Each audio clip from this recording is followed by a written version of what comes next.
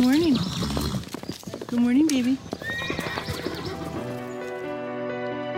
Welcome to the Story Exchange. If you thought we weren't the type of podcast to lure you in with sounds and stories of cute baby animals, you'd be wrong. But the animal story we're going to cover today is complicated and inspirational, and it has a pretty serious side as well. That's right. So let's get right into it. In the early hours of March 20th, 2020, the state of California was literally shutting down.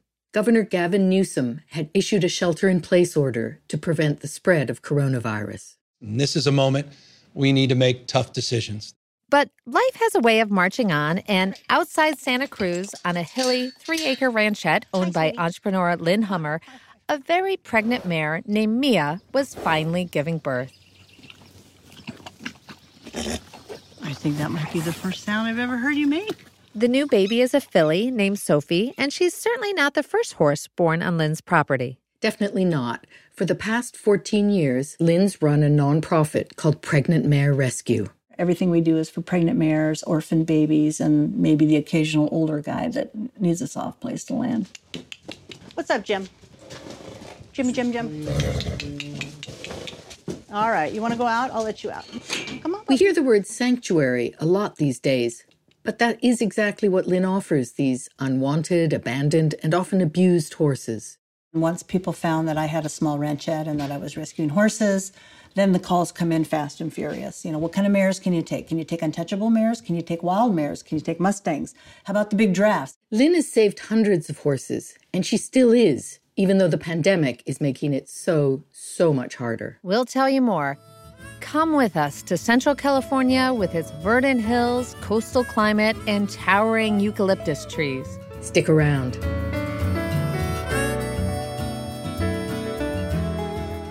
Lynn is a California girl. I grew up right over the hill in San Jose, in Campbell, actually. I've seen footage of what that area looked like before Silicon Valley. It was all fruit orchards. And, yes. Yeah, it was beautiful. Yes. So I grew up riding horses, being dropped off at the local stables, and not wanting to be picked up until dark. So Lynn is a horse lover, but took a circuitous route before starting her rescue organization. I stopped college about 7 weeks before graduating. Typical story, she joined a band. I really wanted to be big. I wanted to be Joni Mitchell. And Lynn's quite good. Take a listen. We have some tape of her singing. It started out small. All you had to do was call. All I want to say, the wait was just too long. I had a great time. It was very fun. But the music industry is notoriously tough. I had 2 men say to me, too wholesome. You're pretty, but it's too wholesome. So Lynn gave up that dream and took a job in the very new tech industry. I felt like a fish out of water. But when you move out of your safety zone, good things can happen. Shortly after starting, Lynn moved into a brand new office space. As I walked in the front door, there was a man kneeling on the floor, and he was putting in baseboard. And he looked up at me, and I thought, oh my God, that is the most handsome man I've ever seen in my life. To make a long story short, a few days later, and I said, hi, my name's Lynn. Can I take you to lunch? And he said, yeah, my name's Dave. We can go to lunch. And that's the man I married. So it was the cutest story because had I not taken that job that I didn't like, I would have never met him. And we've been married 30 years now. So. This story really will eventually get us to some horses. Horses, yes. Well, Lynn and Dave have 2 children. Lynn stays home part-time with the kids. And when her daughter turns 12, they take a life-changing trip to a place called the Wild Horse Sanctuary. Which is north of Sacramento and kind of northeast Shingletown, I believe it's called. It's a picturesque place. It was started by Diane and Ted Nelson in 1978 to help wild Mustangs who, to this day, are rounded up and removed from public lands by the federal government. Here's Diane. During this time of the year when everything's green, the grass is growing, the horses have a wonderful life. Visitors can hike the trails or ride on horseback, which is what Lynn did. So we were riding all day. It was really fun. It was beautiful. They spend the night at a base camp. So Lynn, her daughter, and a group of riders are hanging out, they're relaxing, starting a campfire, And the workers have put out hay for the wild horses in the area. And then all the wild mares start coming over, and there's a pond, and they'll drink, and the babies are with the mares. And it's absolutely beautiful because you're really hanging out with wild horses. One of the wild mares approaches Lynn's daughter, Jillian, who's standing near a tree. And I'm thinking, oh my God, what's going on here? So she walks right up to my daughter, and my daughter puts her hand on her neck. It's like they made a connection, and then the horse turned around and walked back to its baby. Oh, that's lovely. Yes. But it was promptly followed by what Lynn likes to call My National Geographic moment. apparently wild horses, wild stallions at least, are territorial. All of a sudden, I look up, and about 25 yards, I see this thing coming at me. And his ears are pinned, and his face, and he's snaking like, what the heck just went on with one of my mares? And he's just the color of copper. The sun was setting, and the sun was on his chest, and it was just like, oh my word. I said, Jillian, get up on the porch, get up on the porch. Jillian hops out of harm's way. And that horse came over and proceeded. He mounted every single mare in his harem. And the whole crowd of 18 people were like, oh my God, what's going on? And that wasn't all. And then he went over to the tree where she had been standing. He urinated all around the tree. In other words, these are my girls. You just back up your truck. Stay away. So then all the mares kind of resumed their posture. They went back to eating and drinking, and the foals flopped down, and they went back to sleep. It was so fun. It was absolutely shocking, but it was so fun. Wow, that is such a crazy story. It is. Now, during this trip, Lynn discovered a lot about wild horses, including their increasingly precarious existence, and that caused her to take action. Here's Diane Nelson again. What's nice about sanctuaries is that people can actually come and learn about the animals and be a part of saving them and feel part of something good that's happening in the earth. So let's pause here for a second to talk about wild horses. They're different from domestic horses, obviously. Yes. And of course, they're this enduring symbol of the American West. So normally, I'm a business reporter. I know next to nothing about wild horses, but for this podcast, we wanted to spend some time researching the complicated history of wild herds in the West. Let's start, somewhat unexpectedly, with former U.S. President Richard Nixon. Who I never connected him with the environment. Well, in 1971, Nixon signed a law to protect and manage wild horses, calling them, quote, a link with the days of the conquistadors through the heroic times of the Western Indians and the pioneers to our own day when the tonic of wilderness seems all too scarce. Right. Well, while his wording seems to come from a publicity sheet for a Hollywood Western, the reality of what's happened to wild horses since the creation of this federal program is disastrous by pretty much all accounts. Exactly, yep. There have been numerous accusations of mismanagement and abuse. Keep in mind, any protection for wild horses has always been at odds with the cattle and ranching industries. It's all about money. It's about fracking and mining and exploiting the land and using it for cattle because everybody thinks everybody needs to eat meat. Meanwhile, the number of mustangs, which had dwindled, has now grown out of control. Wild horses are routinely rounded up by helicopter by the Bureau of Land Management and put into holding facilities. That process alone can cause substantial harm, although it's ostensibly to protect them. Here's Greg Hendricks of the American Wild Horse Campaign. This is from an interview with 8 News Now in Las Vegas. It's still a violent thing. You're running horses at a high speed into a trap with a helicopter. And so there's usually some injuries and potential fatalities, and it's expensive. It costs a lot of money to round up horses with helicopters.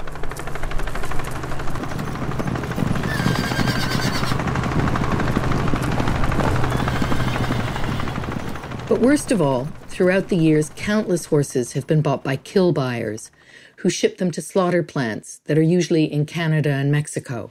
When I learned that horses were being slaughtered, I was really horrified. And when I found out that they process them, they butcher them, it's really inhumane. It's horrific is what it is. The meat is shipped over to China where people eat it. It's not for dog food and it's not for glue, it's for human consumption. So I was really taken aback, and I needed to know more. We'll tell you more about what Lynn decided to do after a brief break.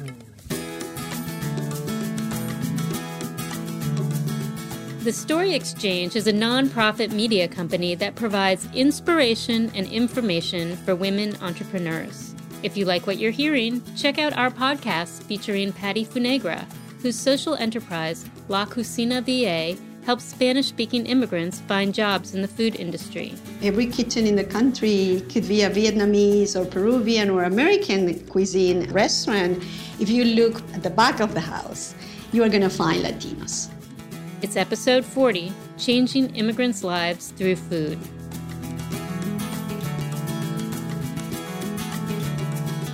We've been sharing the story of Lynn Hummer, who runs Pregnant Mare Rescue outside Santa Cruz, California. So, Sue, are you a horse person? Why do you ask it that way? Yeah, I love horses. I like riding them and being with them. There's something wonderful when you're riding and you feel like you're really in sync with the horse. But obviously, I'm not quite as obsessed as Lynn is. Yeah, right. So I'm just going to admit this. I'm more of a cat person. But Lynn is like many people who just feel almost this spiritual connection to horses. Why are horses important?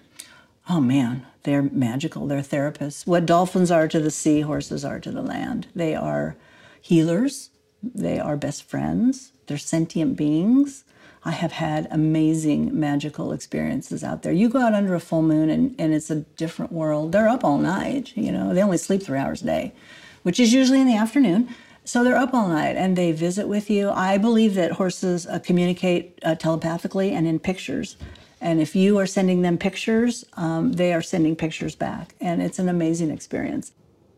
Yeah, see, I don't talk about my cat in this way. I bet you don't, but horses really are different creatures.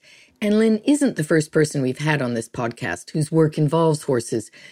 A few years back, we spoke with Chelsea Harden, who runs the Harden Center in Phoenix, Arizona. She works with children and horses. The Heart Center is really about using horses as a modality to encourage individuals with disabilities and special needs to find something that makes them feel empowered and happy and gives them a purpose. When we visited Chelsea at her ranch, we actually witnessed just how powerful her work is. One student, a teenage boy with autism, was very distressed and literally howling when he arrived. But when he got on a horse, within a few minutes, he'd calmed down. It was just incredible. What do we do first? We have to turn through the... Yeah, sit up tall and strong.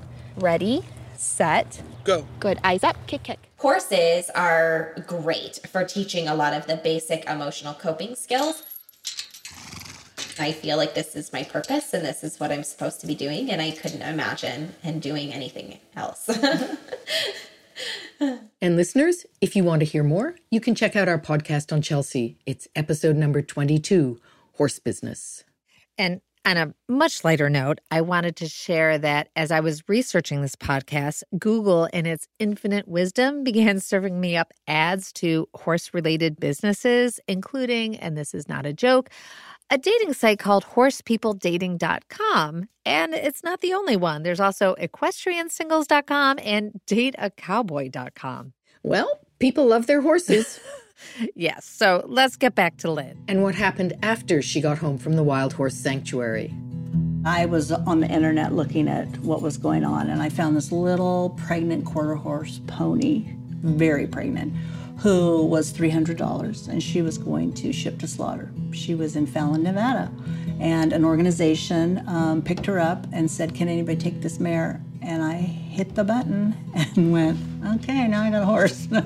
And what am I going to do? At that time, Lynn was living in San Jose. She boarded the pony at a ranch near Santa Cruz and visited every day.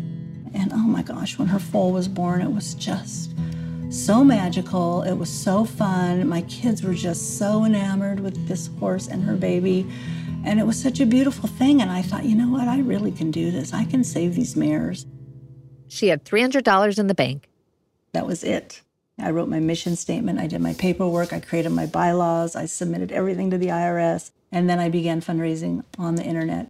She also convinced her husband to move with the whole family over the hill to the Santa Cruz countryside.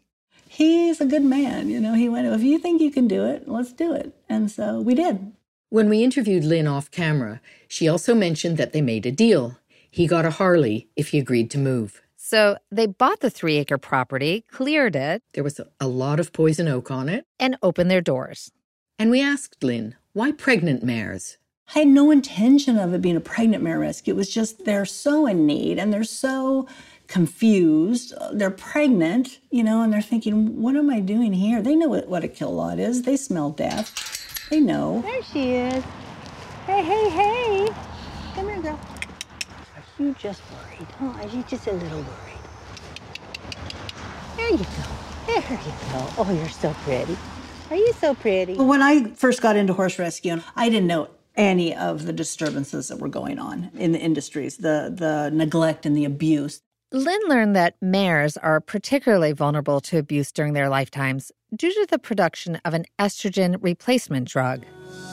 Ask your doctor about Premarin vaginal cream and go to... As the pharmaceutical industry discovered, the urine of a pregnant mare is rich in estrogen.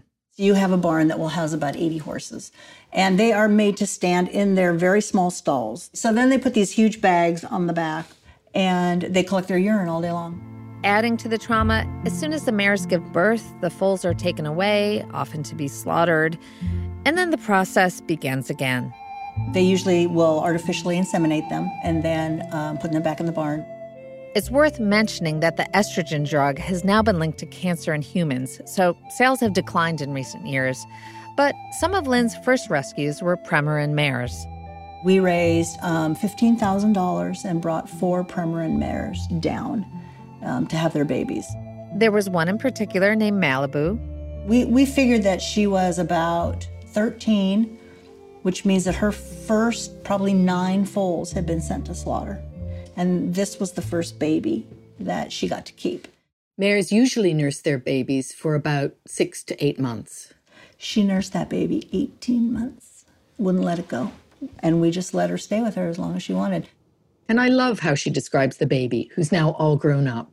Malibu passed away, but her little girl is across the street, and she's stunning. She's a Kiger Mustang cross, which means that if you look at her legs, they're like a dark chestnut brown, really sleek and glossy, and she's got little black lines that look like tiger stripes all the way up. So pretty. So pretty. Since Pregnant Mare Rescue began, Lynn has adopted out over 400 mares and foals.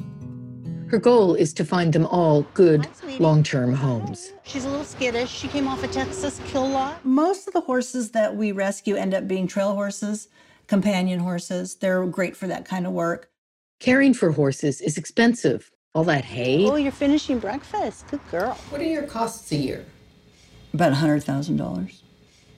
That's the budget I work with, is $100,000. Oh, hi, Dina. Dina's my barn manager, and she's the only one who is paid. Everybody else is a volunteer, including me. I checked in with Lynn recently. So with the pandemic, her fundraising has really taken a hit. She's stopped all new rescues, in part because she doesn't want to put anyone, including volunteers, at risk. And she still has 2 mares at her ranch with 4 waiting on homes. This way, please. Thank you. For now, she's offering new classes and workshops for kids, centered around the rescued horses and the outdoors. Well, Lynn's been through tough times before. We've survived the recession in 2008, and then we had the Traebing fire out here after that, which was very, very scary. She plans to survive the pandemic, too. Hi, little one. How are you? Oh, you're so pretty. You get some breakfast? Yeah, good job. They just really are a treasure. That's how I feel about horses. They're the best. This has been The Story Exchange. Join us next time to hear more stories about innovative and inspirational women doing the things you'd never dream of. Or maybe you would. If you like this podcast, please share on social media or post a review wherever you listen. It helps other people find the show. And visit our website at thestoryexchange.org, where you'll find news, videos, and tips for women entrepreneurs. And we'd love to hear from you, especially if you know someone who should be featured on this podcast. Drop us a line at info@thestoryexchange.org or find us on Facebook.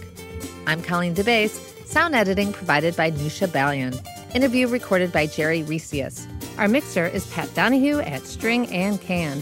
Executive producers are Sue Williams and Victoria Wong.